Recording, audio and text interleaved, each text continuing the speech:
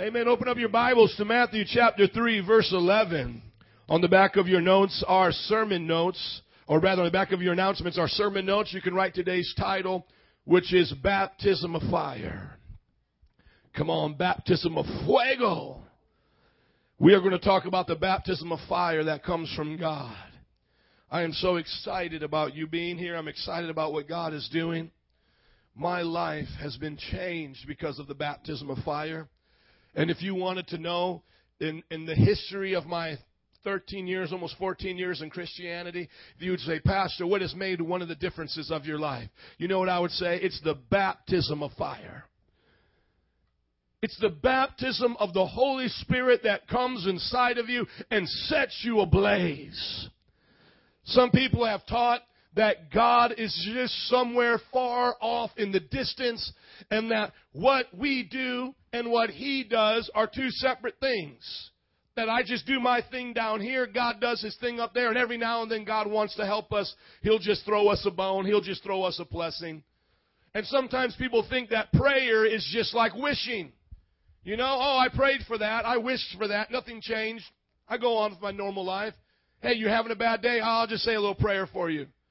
You hear people that really don't have any faith in God saying that they want to pray and these things, but nothing happens. Is that all Christianity was meant to be, was just, I believe in something? What if I just told you I believe in Peter Pan? Is that admirable? Hey, Pastor Joe believes in Peter Pan. Wow, that's awesome. He's going to pray to Peter Pan today that you have a good day at work. Or if, somebody passes, like my friend did, people leave on her Facebook, our prayers are with you, Hey, I'm going to talk to Peter Pan about your loss today. Isn't that what it seems like, though, in most churches today? There doesn't really seem to be any display of God's power. If God made the universe, He must be pretty powerful, right? If God created the sun, and the Bible says that there is one sun for this planet, but that there are stars innumerable, more than the sands of the sea, that are even bigger, we know through science. But the Bible said that a long time ago. There's billions of suns. How much more powerful is our God than a sun? They say 1 second of the sun's light can power the earth's energy for one whole day. And one whole day of the sun can power the earth's energy for as long as we'll ever need. That's how powerful, that's how much energy the sun gives off. Are you all listening to me? Somebody say baptism of fire. You see, I want to bring you the connection here of where the great God in heaven moves in your life down here on earth. I want you to understand that you are to be connected to that source of power. That you are supposed to change the world you live in. We know from the very fact of science that there's molecules, molecular biology. There's things on the micro level that are like atoms and electrons and neutrons. But I want to ask you something. Who arranged all of those to begin with? God did. So what's a sickness? What's a disease? What's an arm, a limb that doesn't grow out? That's nothing to our God. He can tell the atoms, the neutrons, everything to change and rearrange just like that. The Bible says that when Jesus was on the earth, people would grow out limbs. People got raised from the dead. People's blinded eyes that had no eyes in their sockets would see. Does our God still do that, or are those just fairy tales? Or at best, are they just stories of the past? The Bible talks about the people of Israel facing the Red Sea, which would be the equivalent of like our Lake Michigan, and God separates it and they walk on dry land. That's pretty powerful, amen? You ever try to do that? Just go in your bathtub and try to spread the water apart. And then try to make the part that you're spreading apart dry. The Bible says He did that just like that.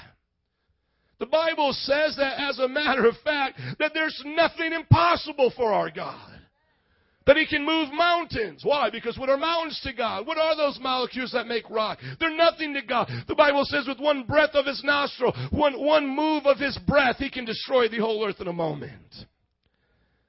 And yet, Christians today don't seem to have enough power to heal a cold. Don't seem to have enough Holy Ghost power to live holy. To motivate themselves to witness. And as a matter of fact, there's this other character on earth, and he seems to be much more powerful. And that's the devil. It seems like people watch horror movies and they get so scared. There's these hauntings in people's houses. They get so scared. There's this violence and evil on the streets. And you talk to people and it's almost like they can't do anything about it. Oh, I couldn't stop gangs in my school. Teenagers, they're intimidated by the gangs in their school. And then the people in the church have so much temptation by the devil that they think the devil is so much more powerful than them that every temptation the devil says they have to give in to. Well, we're just human. What am I supposed to do? Like we're just weaklings. Like we're just a little pipsqueak on the playground. And here comes the devil as the big bad bully and just slaps you upside the head. Is that what God intended? The God of the universe. We're His children. I mean, I would assume that if Superman had a son, that son would be kind of Superboy. Hello, somebody. I mean, it doesn't take a genius to figure it out. If I'm a Wyrostic and I have these type of features, my child will have those features. Amen? Well, if God is real and God is powerful, then His children ought to have power. His children ought to do what He does. Somebody say baptism of fire. You're going to learn about that. Look at Matthew 3:11. If you're there, say I'm there. Matthew 3:11 says, this is John the Baptist talking. He says, I will baptize you with water for repentance. I baptize you with water for repentance. But after me will come one who is more powerful than I. Who is John talking about there, my friends? So John the Baptist is here 2,000 years ago. He's baptizing people who want to repent of their sins. And he says, hey, everybody, look up at me here. Listen. Here I am. I'm baptizing you for repentance in water. But there's somebody more powerful than I. Everybody say powerful. He says there's somebody more powerful than I whose sandals I'm not even fit to carry. Can't even carry his chanclas.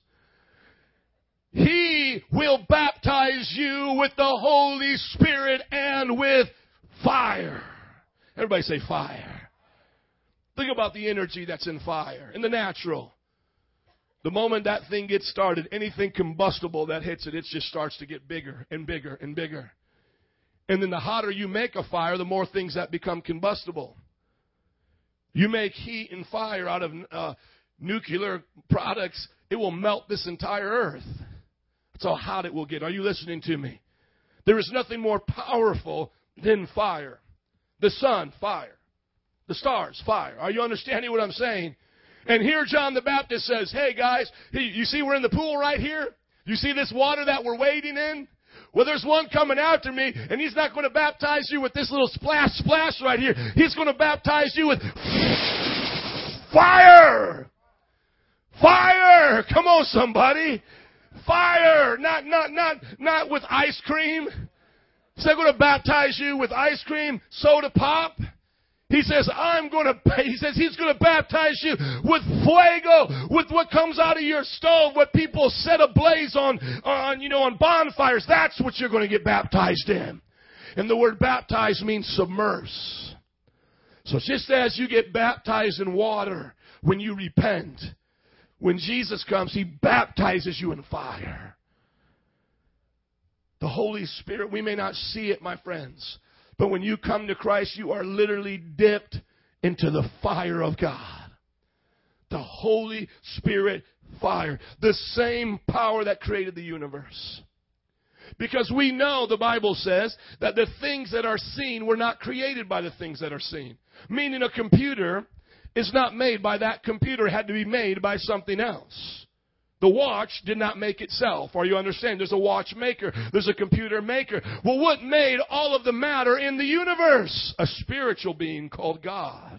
What made all the matter? God. So here this spiritual being is more powerful than all the natural things we see. He's more powerful than gravity. That's how come He can walk on water. Amen? He did that moonwalk right on water because He's more powerful than gravity. That's why He could raise people from the dead, because the natural laws bow to the spiritual laws. And here, the blessing of this is, don't miss it here, it doesn't say He, Jesus, is just going to have the power. No, it says He is going to baptize you with the power. You're going to get the fuego. Woo, that gets me so excited. Dude, that gets me excited. Imagine if I told you right now, I'm going to dip you in some fire. In the natural, you would say, oh, Lord, have mercy. Get me out of here. But I want to ask you a question. Think about this. If I dipped you in fire, would there be any part of you that wouldn't be touched? No. Would there be any way that you would come out of that dipping of fire and molten lava, just dip you right in? Would there be any way that you would come out unaffected? You see, if you are truly baptized with the fire of God, your life will change. If you are truly consumed with God, you can't be the same. It's impossible to be the same. And you see, if you say to me, I've tried that, and you still looking like you didn't try nothing, my friend. You played make-believe. Like I said, you weren't baptized in fire. It might have been ice cream, but it wasn't no fire, because if you had been baptized in fire, you wouldn't be talking and acting like that. Somebody say, give it to me hot. Come on, go to Acts chapter 1, verse 5. Acts chapter 1, verse 5. Just give it to me hot. Give it to me hot. Let me feel the flames of God today. Acts chapter 1, verse 5. When you're there, say I'm there. Praise God. Baptism of fire. Being submerged in the fire of God. Now here's Jesus. He did an awesome work. He died on the cross. He raised from the dead. He said, salvation is now in my name. And then he's going to tell the disciple these final words before he goes to heaven to prepare a place for us. And here he is, starting in verse 4. Just go up a little bit to verse 4. He says, on one occasion while he was eating with them, he gave them this command: do not leave Jerusalem, but wait for the gift my Father promised, which you heard me speak about. For John's baptism was with what? Water. But in a few days, you'll be baptized with the what? The Holy Spirit. So you think Jesus is kind of John the Baptist was just kind of kidding around? No, Jesus says, hey, John told you the truth. We've been playing around in this water over here. But now get ready. The Shikaboomba's coming. The Fuego's coming. You're going to start seeing some things you ain't never seen before. You're going to start doing some things you've never done before. And it's going to feel like nitrous oxide hitting your lungs and your body. You're going to have to shout out for Jesus. You're going to speak in other tongues. Come on, somebody. It's going to put your life in fifth gear. That's what he's telling them right there. Now go on to Acts chapter 2, the day of Pentecost. I'm going to teach you a little history right now. Why do people call themselves Baptists? Because they relate to the baptism of water of John the Baptist. Why do we call ourselves Pentecostals? Because we relate to the baptism of fire that came on Pentecost. So if you just want to be baptized in water and then go live your life as a Christian, that's all right. Hey, you can ride a tricycle from here to California if you want. It will get there, will it not? You and your tricycle, you can pedal your little way there, work really hard, go up those hills really hard, slip on back every now and then. Come on, somebody. Or you can get in a 747, fly 600 miles an hour at 400 feet up in the air. Hey, it's up to you. You can live without the Holy Ghost if you want. In some ways, you can little pedal your way through life and be busted and disgusted and not knowing how to have power in your life. Or you can get in the Holy Ghost and the fire and let God put a rocket in you to glory. Come on, somebody. Woo! Rocket to glory. Rocket to glory. I don't want to ride no tricycle. Look at your neighbor and say, get off the trike. You don't want to be on a trike. You don't want to be just pedaling. That's what you want to do. Here comes the Shikaboomba. By the way, Shikaboomba is just a word we made up to mean the baptism of fire. Amen. When the day of Pentecost came, they were all together in one place. Suddenly, a sound like a blowing of a gentle breeze. Is that what it says? The Holy Ghost just gently came on in. Oh, I feel that little tickling of my hair on the back of my neck. Jesus.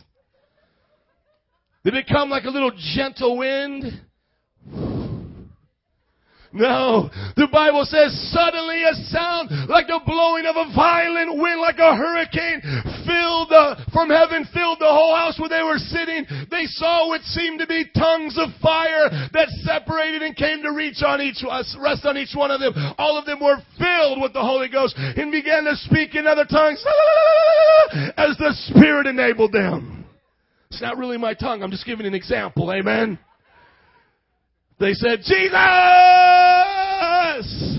I mean, you've seen people in movies, put their finger in a light socket. You've seen hurricanes come and tornadoes and the hair's all messed up. I mean, I'm telling you, friends, the God of the universe sends His Spirit down with wind and fire. And then there is a change. The change is that now these disciples, they're not just riding tricycles anymore. Now they got the jet fuel of heaven. And the evidence of the jet fuel is speaking in other tongues.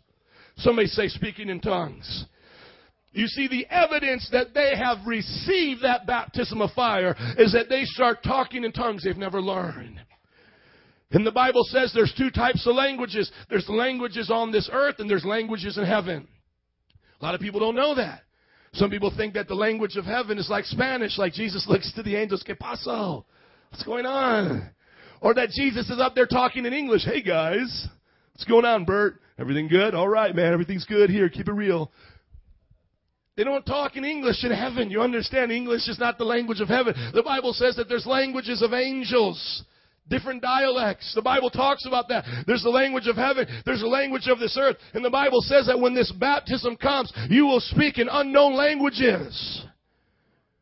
Some of you don't know the history of our movement, but this has always been around. I can show you all throughout 2,000 years of church history that people have believed in the baptism of fire. When this baptism came, people began to hear languages. There were visitors there from out of town. They heard the disciples speaking in languages that they never even learned. And they said, I'm hearing the gospel preached. There were African American slaves that were getting, persecuted in the 1900s when Azusa Street happened. They were still living in segregation. They were getting baptized with the Holy Ghost and fire, speaking in perfect Mandarin Chinese. Perfect. Then there were others speaking in tongues of angels that nobody could understand. And then there was interpretations to those tongues. And the power of God was there. And that's what makes us different. Not just different in the sense like we're better than other people. It's what makes us true disciples. Now some people have gone too far and they've said, well, if you don't speak in tongues, then you're not saved. Well, we don't believe that. We're just saying you'll have a lot more fun being saved. Amen. You'll enjoy it a lot more. Amen. You know what? You could still go to heaven without it, but why? Why do that? Think about it. You're fighting the devil. Why fight the devil with a BB gun when you can have a bazooka? Hello? You're trying to get through life. Like I said, why try to get through life with your little scooter? Come on, somebody. I'm believing God that He wants all of us to be filled today. I want you now to turn with me to 2 Timothy 1:6. How do you receive the baptism of the Holy Spirit? By asking God to set you on fire. Everybody here can receive it. Everybody here can speak in new tongues. And everybody here can do the works of God. As you're turning to 2 Timothy 1:6, I got a fresh revelation coming off the bread line of heaven right here. Turn to Mark 16. I want to show you this. The Holy Ghost just prompted me to show you this. I want you to see a little bit of this. This is the gospel, just so some of you can understand where I'm coming from. Mark 16, starting in 15. When you're there, say I'm there. Amen. He said to them, this is Jesus talking, go into all the world and preach the gospel to all creation. Whoever believes and is baptized will be saved, but whoever does not believe will be condemned. And these signs will accompany those who believe. In my name, they will what? Come on, somebody say drive out demons. Amen. They will what? Speak in new tongues. Praise God. They will pick up snakes with their hands. Go get the rattlesnakes-ish. Oh, I'm kidding. Oh, look, I got serious there. They will pick up snakes. They will drink deadly poison. It will not hurt them. You say, Pastor, that's crazy. What does that mean? Literally, you're invincible when you're serving God until God says it's time. Now, that may not mean much to you right now. You might say, well, I'm living comfortably in America. There's no poison. There's no snakes. But I've heard missionary stories be bit by venomous vipers and they not die. I've heard stories firsthand from missionaries who should have drowned and they didn't drown. I've heard stories from people as they were preaching the gospel in other nations that people would pull guns on them and the gun wouldn't go off. I knew a man that was preaching on the streets. It was either Chicago or New York, and a man pulled a gun and clicked the trigger and it didn't go off. He said he saw an angel standing behind the man. He fell on his knees and he got saved. I'm telling you, things like this happen, my friends. That's what it's talking about. The preachers. It's not saying they won't die, because Christians die all the time. They get persecuted and die. People died in the Bible. But there will be a sign that God will show that He's with His people by supernaturally protecting them. Everybody say amen. And lastly, they will place their hands on sick people and they will get well. Verse 19, after Jesus had spoken this to them, He was taken up into heaven, sat at the right hand of God. Now listen to this verse. Then the disciples went out and preached everywhere, and the Lord what? Worked with them. Somebody say, the Lord worked with them. You see there, the powerful God of all eternity, Jesus Christ Himself, wants to work with you. It says the Lord worked with them and confirmed His word with the signs that accompanied it. Do you want the Lord to work with you? Come on, some of you have seen those shows where Superman or somebody, is doing some work and they clean the house really fast. There's like a supernatural power there. Let me ask you something. Have you tried working with the Lord? Have you tried working out your marriage with the Lord? Have you tried working out your finances with the Lord? Have you tried working out your children with the Lord? Young people, have you tried working at school with the Lord? You see, the Bible says when you work with the Lord, He'll give you the power that He has. He'll confirm the word that you preach with signs following. Everybody say the baptism of fire. Now go back to that 2 Timothy 1:6. How do you receive it, Pastor? You receive it so simply. You say, Jesus, I want it. That's it. How did you get salvation? You say, Jesus, I want it. Everybody can receive it today. Look at 2 Timothy 1:6. Somebody say, fan it into flame. Now, some of you right now today, you have the Holy Spirit. Let's make some definitions. But you're not baptized in the Holy Spirit. You have the flame of God in you, but it's not saturating you. You see, when you got saved, the Holy Spirit came in you and saved you. But you haven't yet allowed your life to be saturated in it. Some people say, well, Pastor, the day Jesus came in, didn't I get all of Jesus? I mean, there's not little parts of Jesus and half of Jesus. Think about that. Some people say, more Jesus, more Jesus. Well, yeah, if you got saved, all of Jesus is in you. It's not like Jesus has His foot in you. It's like, come on, give me more Jesus. And He comes in with His leg and a little Jesus living in your heart, the arteries of your veins. Come on, somebody.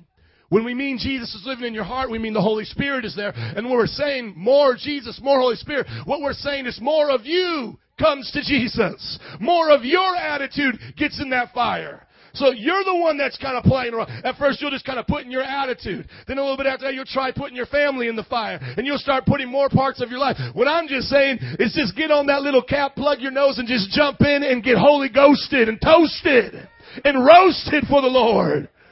I'm talking about you just getting lamb basted like you get Him ready to be barbecued. It just say, saturate me with the fire, Jesus. Somebody say, fan it into flame. So what some of you need to do right now is you need to start fanning it into flame. You get the evidence. 2 Timothy 1:6 says this. It says, for this reason I remind you to fan into flame the gift of God which is in you through the laying on of my hands.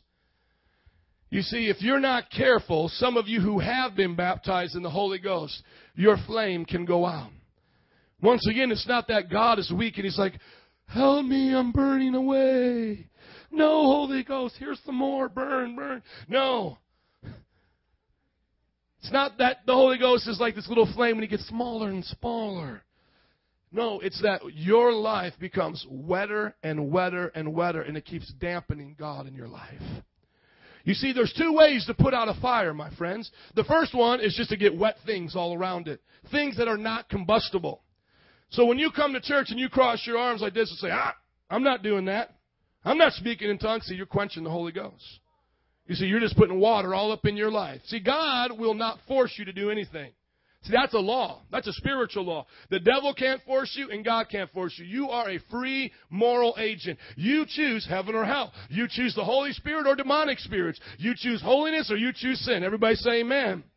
So if you sit here, I'm not doing it, you won't do it. If you come up here and we're praying for you, in just a few moments you say, I don't really believe in that. It won't happen. Because if you dampen your life, the fire will not go beyond what you allow. So the number one way to put out a fire is just dampening it by not putting combustible things on it. Here's another thing that will put out a fire, just leaving it alone. If you just leave a fire alone, eventually it will just go out by itself. And it's not that God goes out, but once again, if not every day you're fanning that flame, putting your attitude there every day as a living sacrifice. What did they do with sacrifice in the Bible after they killed them, y'all? They put them on the fire and went up to heaven as a sweet savor, amen? Jesus does love a good steak. Come on, everybody. If you didn't know that, the Bible says when the animals were sacrificed, the priest would place the flesh on the altar and burn it. Hold your place there and go to not Hebrews, but Romans chapter 12 and see that reference. What keeps the flames of fire burning is a person's life that is always surrendered on the altar of God. Because some of you have even said this to me. Well, Pastor, I see so-and-so speak in tongues, but they're not really any different than me, and I don't speak in tongues. Well, you know what the difference is? Is that person that's baptized with the Holy Ghost is not yielding their life to God every day. And their life is not changing anymore. And you may be letting God change you in the ways that He's doing it, and so it may look about the same. But listen to me, if someone is intentionally baptized in the Holy Ghost like they're supposed to be, there's no comparison to anyone else, any experience. That's not my words, that's Jesus' word. He says, I want to baptize you, not only with water, but with fire. Amen? Look at Hebrews chapter 12, verse 1. How am I fanned into flame? I want to keep putting combustible things on that fire. And those things are my life. Therefore, I urge you, brothers, in view of God's mercy, to offer your body as living sacrifices, holy and pleasing to God. This is your spiritual act of worship. So think about this. You are that shrimp on the Barbie. That's what keeps the flames going. God, put that attitude on the fire. God, put that doubt on the fire. God, put that fear on the fire. Lord, I'm laying it down. I'm going to be that living sacrifice. How does a man of God get baptized in the Holy Ghost, speak in tongues, and remain on fire to the day they see Jesus? Is every day they make their life a living sacrifice. Why some of you today have not spoken tongues and manifested the Holy Spirit that way is because you're afraid to let your life be baptized that way. You're afraid to let your life hit the flames. You doubt it. You're afraid of it. You don't understand it. But I'm telling you, it's the only life to live. The sacrifice life. Amen? Go with me now to 1 Thessalonians 5:19. 1 Thessalonians 5:19. I got so many scriptures, so I'm just going through them today in a timely manner. I don't want to spend all the time in the world. As you get involved in our discipleship program, if you're not already, our 7-step book gives countless scriptures on the defense and understanding of the baptism of the Holy Spirit. Today, I'm not here to convince you or debate with you about it. I'm here just to say, do it in Jesus' name. Amen? If you want to debate about it, go see Ish. She'll walk you through the book and the scriptures. We've never seen a Baptist or a non-Pentecostal defend it or defeat this point or defend their own. It's impossible. It's only one way to look at it. It's either all the way or no way with God. You get saved and you get filled with the Holy Ghost and fire. That was always the intention of God. He never intended you to walk in this world without power. And I'm going to get to some of the things that you'll be able to do in your life that you've never done before. But look at 1 Thessalonians 5:19. If you're there, say I'm there. Look at what Paul is now saying to these people. For what is our hope, our joy, our crown, and our presence? Rather, 2 Thessalonians. I'm in the wrong one. 2 Thessalonians. 2 Thessalonians.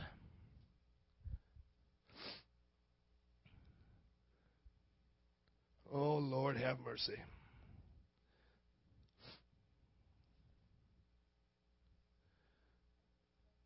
It is first, and it is first. It's 19.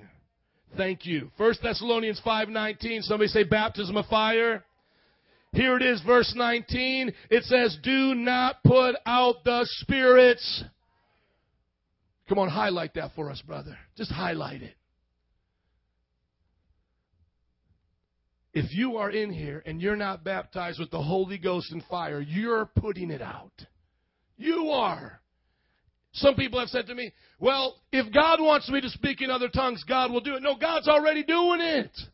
It's already trying to come out. God is already asking you to put your whole life in the fire. He's already saying He'll transform you. But you have the power to do that. Look what it says. Do not put out the Spirit's fire. Do not treat prophecies with contempt. That means, speaking in tongues is one gift and prophecy is another. And it's saying don't get upset with prophecies. Let prophecies flow. Test everything. Hold on to the good. So it's not just saying do whatever, somebody says, well, we speak in tongues, that's a little crazy. And somebody else is handling wild snakes in Arkansas, so now do that. No, it's saying test it, understand it. And verse 22, avoid every kind of evil.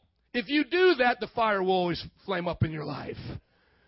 You will always be sizzling for Jesus. Touch your neighbor and say, sizzling for Jesus. Sizzling for Jesus.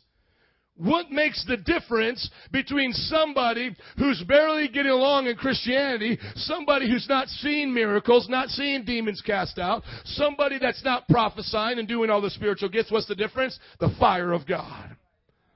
And let me tell you something, because some of you are new to our church and you're like, well, I used to go to Saint Bartholomew's church and they never taught me this. How do I know this is right? Let me just tell you this. Read the Bible, the book of Acts, and you'll see no other answer to the problem. The reason why there's no power in the church is because the Spirit's fire is not here. The example is this one more time, and I'll give it as this example. If we set this building on fire and you stayed in your seat, there is no way that you would remain untouched. And the only reason why churches are not talking about it and why you're not seeing the demonstration is because people are not filled with the fire. Period. And I love it when people try to convince me that the fire left. And I ask them to show me in the Bible where Jesus said He'll take back His fire. He never said He would take it back. You and I are to live like Peter, Paul, James, and John, and Matthew. The disciples weren't some guy supposed to be put on a pedestal with statues and that we would kiss their feet. No, the disciples were the first of many disciples. Jesus told them, now you go make disciples. Just so you can see the evidence of this, turn with me in the book of Acts. I'll introduce you to two people. One particular who wasn't even part of the original 12. He wasn't Matthew or James or John or Judas. Look at the story of Philip in Matthew chapter 9. Or 8 rather. Look at Acts chapter 8. Look at this. When you're in Acts chapter 8, say I'm there. Look at Acts chapter 8, starting in verse 4. Those who had been scattered preached the word everywhere they went. So what were they preaching? The word wherever they went. Philip went down to a city in Samaria. Who's Philip? You got to read earlier. Philip's just a deacon in the church. Philip's not one of the original 12. But yet Philip, a man just like us, bam, he got baptized with the Holy Ghost. And now he's preaching the word. He goes to Samaria, proclaims Christ. When the crowds heard Philip and saw the miraculous signs he did, they all paid close attention to what he said. With shrieks, evil spirits came out of many, and paralytics and cripples were healed. How many have seen demons come out in this church? How many have seen people healed in this church? Come on, man. So there was great joy in that city. How many people are seeing joy come to the city through this church? So we're there. I'm not saying we're perfect, but I'm saying we're doing this thug thistle for the love for shizzle. You heard? I'm saying we're doing this. Look at verse 9. Now there was a man named Simon. He was doing all this bad boy stuff. Okay. Now look at verse 14. When the apostles in Jerusalem heard that Samaria had accepted the word of God, they sent Peter and John to them. Why did they send Peter and John? So that they might receive what? The Holy Spirit. For because they had not received the Holy Spirit and not come on them, they had simply been baptized in water. In the name of the Lord Jesus. When they laid hands on them, they received the Holy Spirit. Now just go over a few chapters here. Go over here to Acts chapter 19. So is this a common pattern of the Bible, y'all?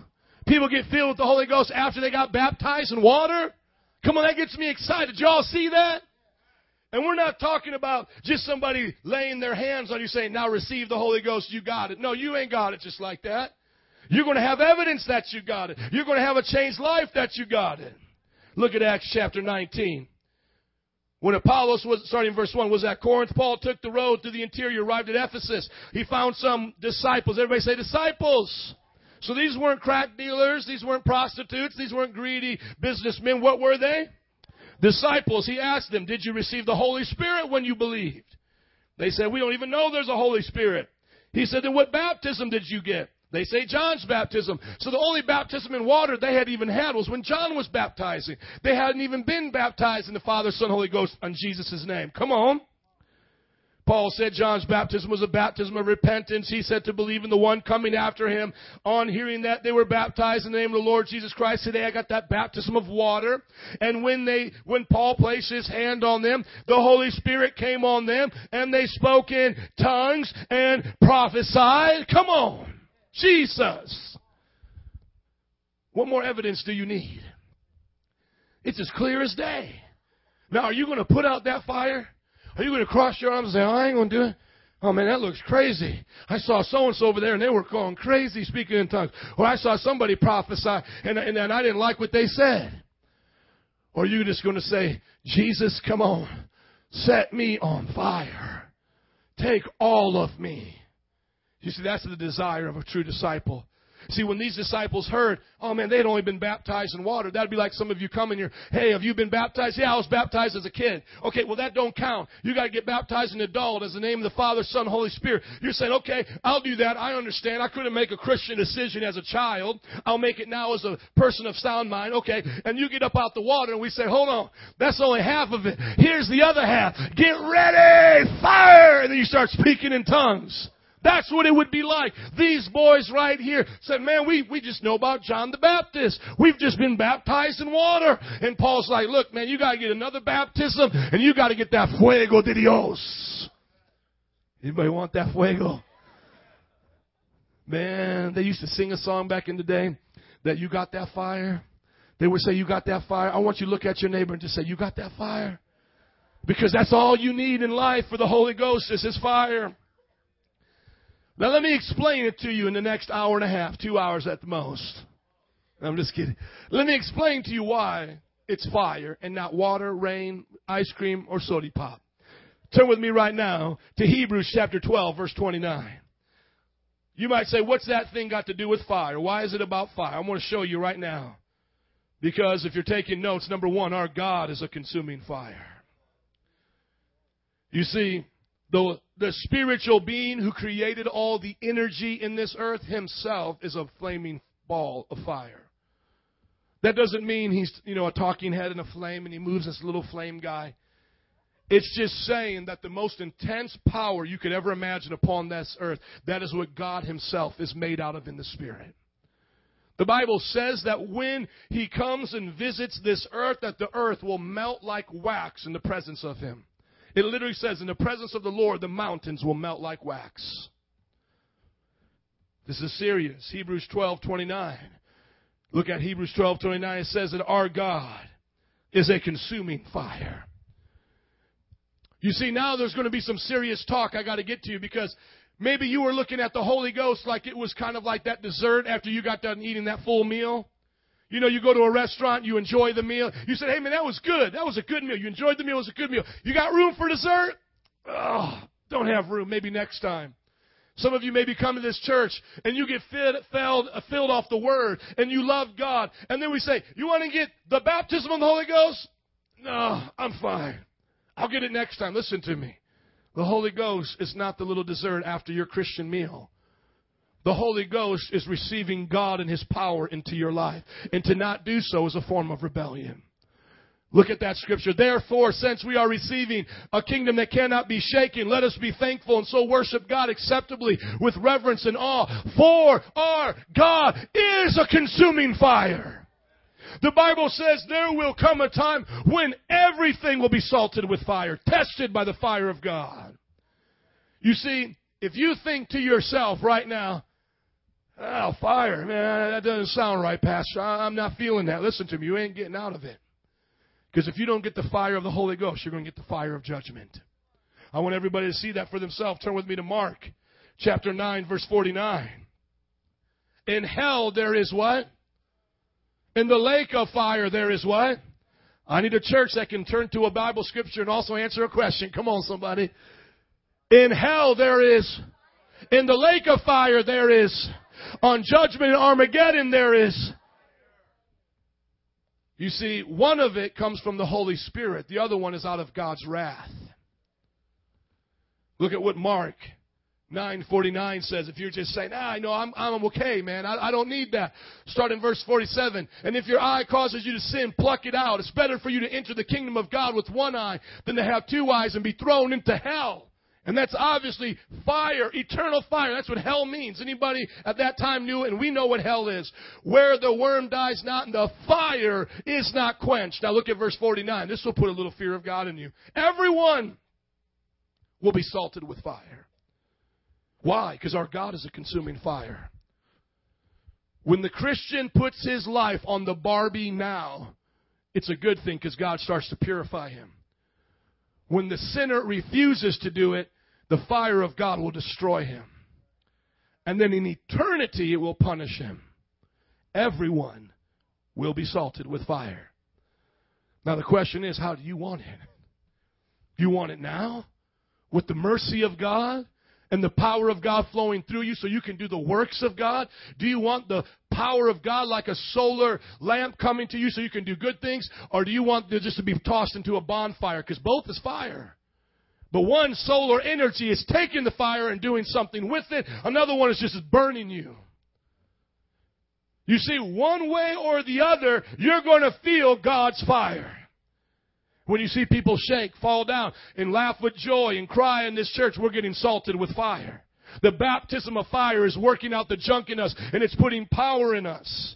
And it's a good thing because God is a part of that. But when God sees you on Judgment Day, He's created a whole separate fire called hell that will consume your soul for eternity. Now you might say, Pastor, I thought you just told us if we don't speak in tongues, we still get to go to heaven. Yeah, I'm sure you probably do. But I'm wanting you to be very honest with yourself. If you're already going to be up there being judged by fire, your friends are going to be sent to hell in fire, why are you afraid of the fire now? Get used to it. Because fire is who our God is. Power is who He is. See, some of you right now, you come to the church, you don't really come to the prayer meetings, you don't really get involved in discipleship, and you're thinking that, your pastor's pretty cool and pretty good looking, a real nice guy. And at the same time, he's really radical. And so when he asks you to speak in tongues, come on everybody, speak in tongues. When he asks you to do that, you're thinking to yourself, I'm okay. I love God, but that's just a little much for me. You don't understand. I'm His son. You haven't met Papa Flame yet. You haven't met Papa Flame. Are you listening to me? Because when you get up there ain't no in and out. You're going through the fire. That you're going through it, my friend. You will have everything in your life exposed. Those who are baptized, speaking in other tongues now, said, Lord, just do it now for your glory so that I can get rewarded when I'm in heaven. Look at your neighbor and say, get ready for the flames. Doesn't mean you're going to hell. It just means you're going to feel them sometime, someplace in judgment or right now with the Holy Ghost. Now turn with me to Revelations 1:14. Somebody say the Father is a consuming fire. I'm going to show you that Jesus Himself is fire. Not just fire that we make on this earth, but energy, intense power. And the only example of this earth is fire. So some people say, why does God use earthly examples about heavenly things? You know why? Because if He used heavenly examples about earthly things, we wouldn't know what He was talking about. There's this glass ball up there that does all these weird things, and that's what's in heaven. You wouldn't understand what He's talking about. That's why when people go up to heaven, they say, it's like fire, it's like water, it's like glass, it's like jewels, it's like gems, it's like gold. You understand what I'm saying? So it's not like literally there's God up there with the match and fire. It's just saying that when we on earth understand who He is, that's the only terminology we have. Look at Revelations 1:14. When you're there, say I'm there. His head, talking about Jesus, His head and hair were white like wool, as white as snow, and His eyes were like blazing fire. His feet were like bronze glowing in a furnace, and His voice was like the sound of rushing water. In His right hand He held 7 stars, and out of His mouth came a sharp double-edged sword. His face was like the sun shining in all of its brilliance. When I saw Him, I fell at His feet as though dead. Then He placed His right hand on me and said, do not be afraid. I am the first and the last. I am the living. I was dead, and behold, I'm now alive forever and ever. I hold the keys of death and Hades. Jesus Christ is blazing fire. Face shining brighter than the sun. More brilliant than the sun. Can we even imagine such a thing? Why does God want to set your life in fire? Because He's a consuming fire. He wants you to be like Him. And then you've already learned that the Holy Spirit comes with fire. But look at Revelations 19:12. Just give you another one of Jesus. A flame of fire. His feet being bronze, by the way, is that bronze that's cooked in the fire with precious metals. A blacksmith can explain it to you about how metals are bronzed in fire and different things that happen with precious metals. Jesus' feet are as pure as the material that we've ever known on this earth. So pure. His glorified body is pure, and it's a flame of fire. It's bronze heated in the fire. His face is brilliant. He's not that little baby in a manger anymore. Amen? He's a consuming fire. Say a consuming fire. Revelations 19:12. His eyes are like blazing fire, and on his head are many crowns. He has a name written on him that no one knows but he himself. He is dressed in a robe dipped in blood.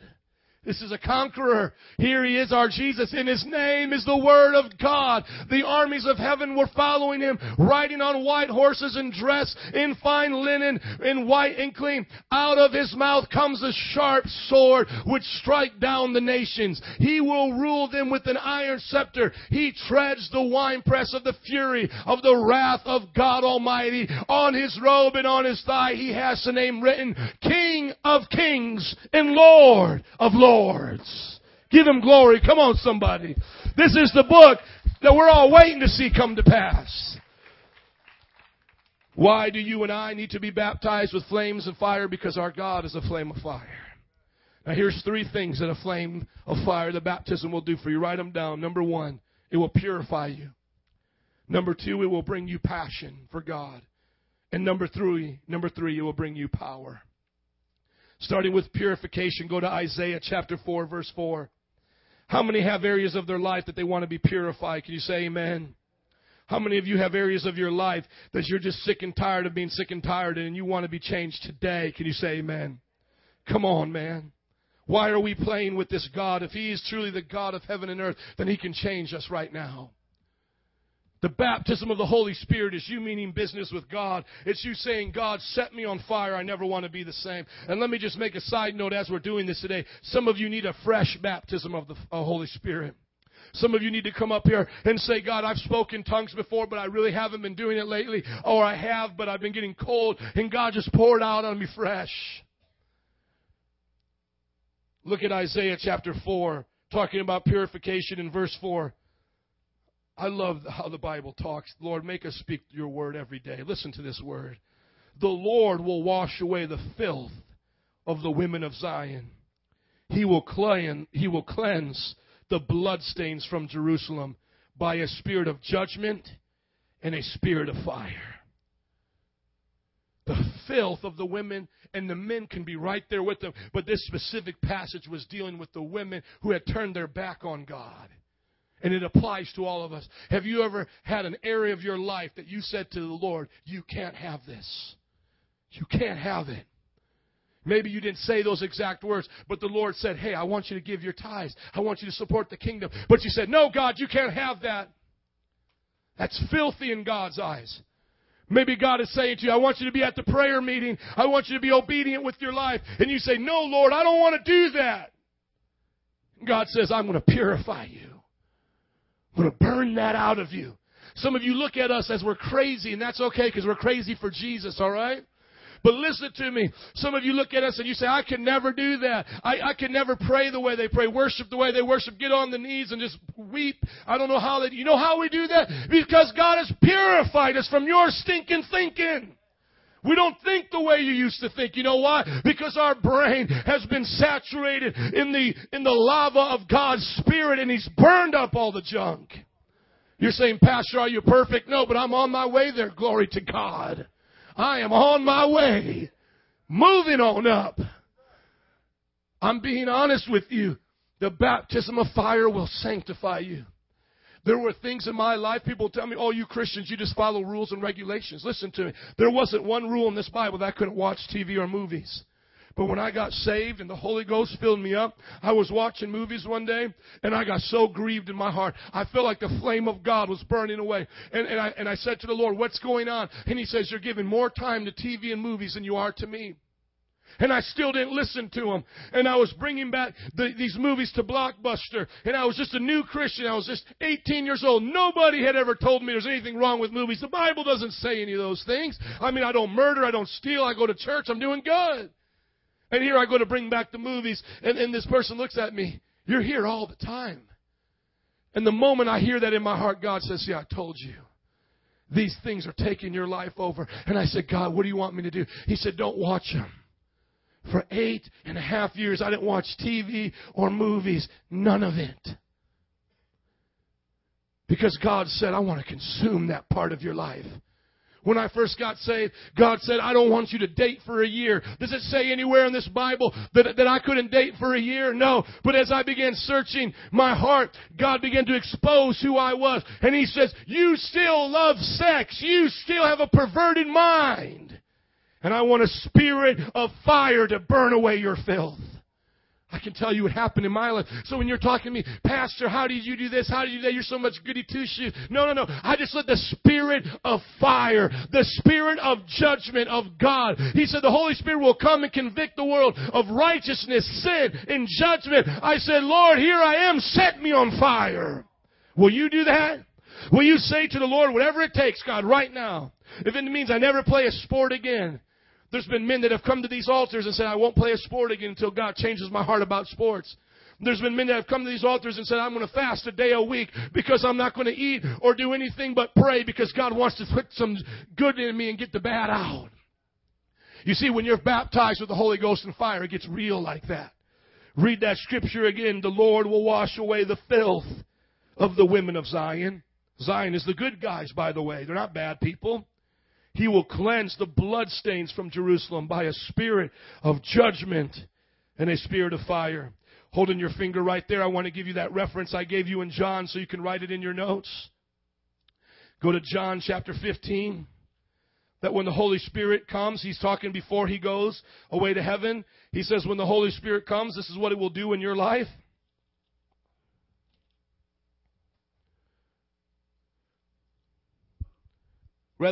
Chapter 16. Look at John chapter 16, verse 8. When He comes, He will convict the world of guilt in regards to sin and righteousness and judgment. In regard to sin, because men do not believe in me. In regard to righteousness, because I'm going to the Father, when you can see me no longer. And in regards to judgment, because the prince of this world now stands condemned. He said He will convict the world of what? Guilt. Everybody say guilt. Look at verse 8. When He comes, He will convict the world of... When was the last time you felt guilty about something? Come on, I'm not just talking about telling a big old lie. I mean, if you don't feel guilty about that, there's some major issues. Get saved. But I'm talking about when was the Holy Spirit so on fire in your life that you were so sensitive that you could feel guilt that you weren't acting the way you were supposed to, talking the way you were supposed to, even thinking the way you were supposed to, looking too long at a person on the sidewalk, arguing with your husband or your wife, mistreating your parents, not being totally who God wants you to be. And all of a sudden there's guilt on your life. Oh, I'm guilty. I'm not right. You know why? Because God wants to burn it away.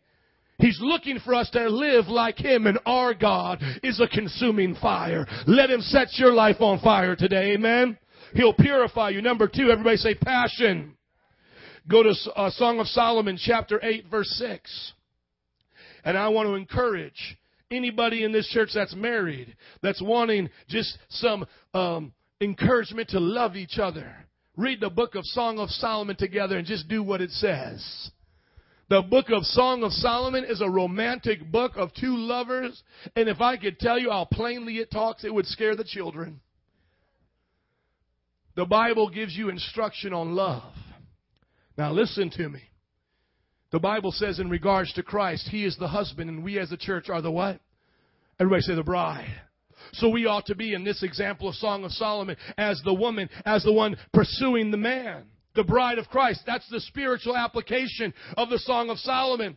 Now, hear this to everyone here. Some of you have said to yourself, how come these guys love Jesus so much?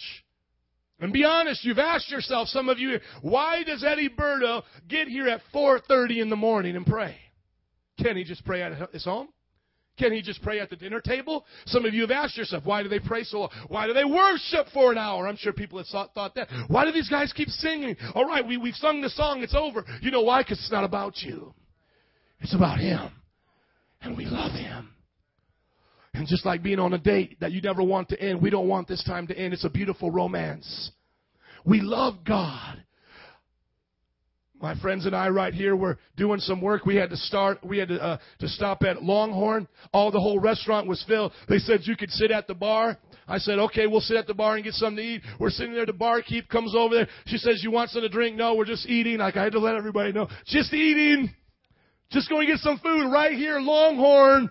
I'm okay. Y'all look at me like I'm crazy. But I had to let everybody know I'm a preacher, not drinking, eating. So we sit right there. And we're sitting there. Some of you might want to pray for me now, but that's okay. So we're sitting there and we're eating at Longhorn at the little bar. And then I got myself in trouble. That's okay. And I'm sitting there and I'm eating. The woman says, you want a drink? And I said, no, I stopped that 18 years ago. When I was 13 years ago. She said, oh, man, I just got back from Vegas and I'm detoxing, man. I'm shaking. I wish I had some more. And I said, I feel sorry for you. You remember? And she said, well, I'm not religious. And I said, I'm not religious either. And she thought I was playing with her. We're playing with her. I said, listen to me. I love God. It's not a religion. It's a relationship. And she couldn't compute it in her brain. In her brain, God is a religion. God is a place you go. God is something you do. You read your Bible. She didn't understand there at the bar stool, eating our little hamburger and the little onion thing, the awesome blossom thing, that we could be there, not want to drink, do any of that, and still love God and be happy. Some of you have asked that. Why do they worship so long? Why do they do it? You know why? Because we're in love. But here's the good part. It came from the baptism of fire, and you can have it too. You could be crazy just like us. You could be up at the altar, and sometimes there's people up there and say, oh, man, 2 hours. It wasn't long enough, man. There's some like Liz. We got done I just peeled myself off the floor. I'm getting off the floor. I'm like, oh, man, it's 3 p.m. that one day. And Liz, she's in the back there. She says, that's so awesome. Let's go all night. Why? Because she's in love with Jesus. Because the baptism of fire made her passionate for God. Look at Song of Solomon, chapter 8, verse 6. If you're there, say I'm there. Look at what it says, the beloved and the lover, this love story. I guess we're not there. 8:6. Look at what it says right here. We sing this all the time. Place me like a seal over your heart. This is the woman saying to the man. All women, you could say this to the man, and you'll just love this. Place me like a seal over your heart, like a seal on your arm. For love is as strong as death. Some of you have been in love. Has it felt that strong to you before? For love is as strong as death. It's jealousy, unyielding as the grave. It burns like blazing fire, like a mighty flame. Many waters cannot quench love. Rivers cannot wash it away. That's how powerful the flame is that rivers and waters still can't take it away. If one were to give all the wealth of his house for love, it would be utterly scorned. I want to encourage you to let the baptism of fire set you ablaze for love for God that never goes out. And no matter all the troubles of this world, your heart blazes for God.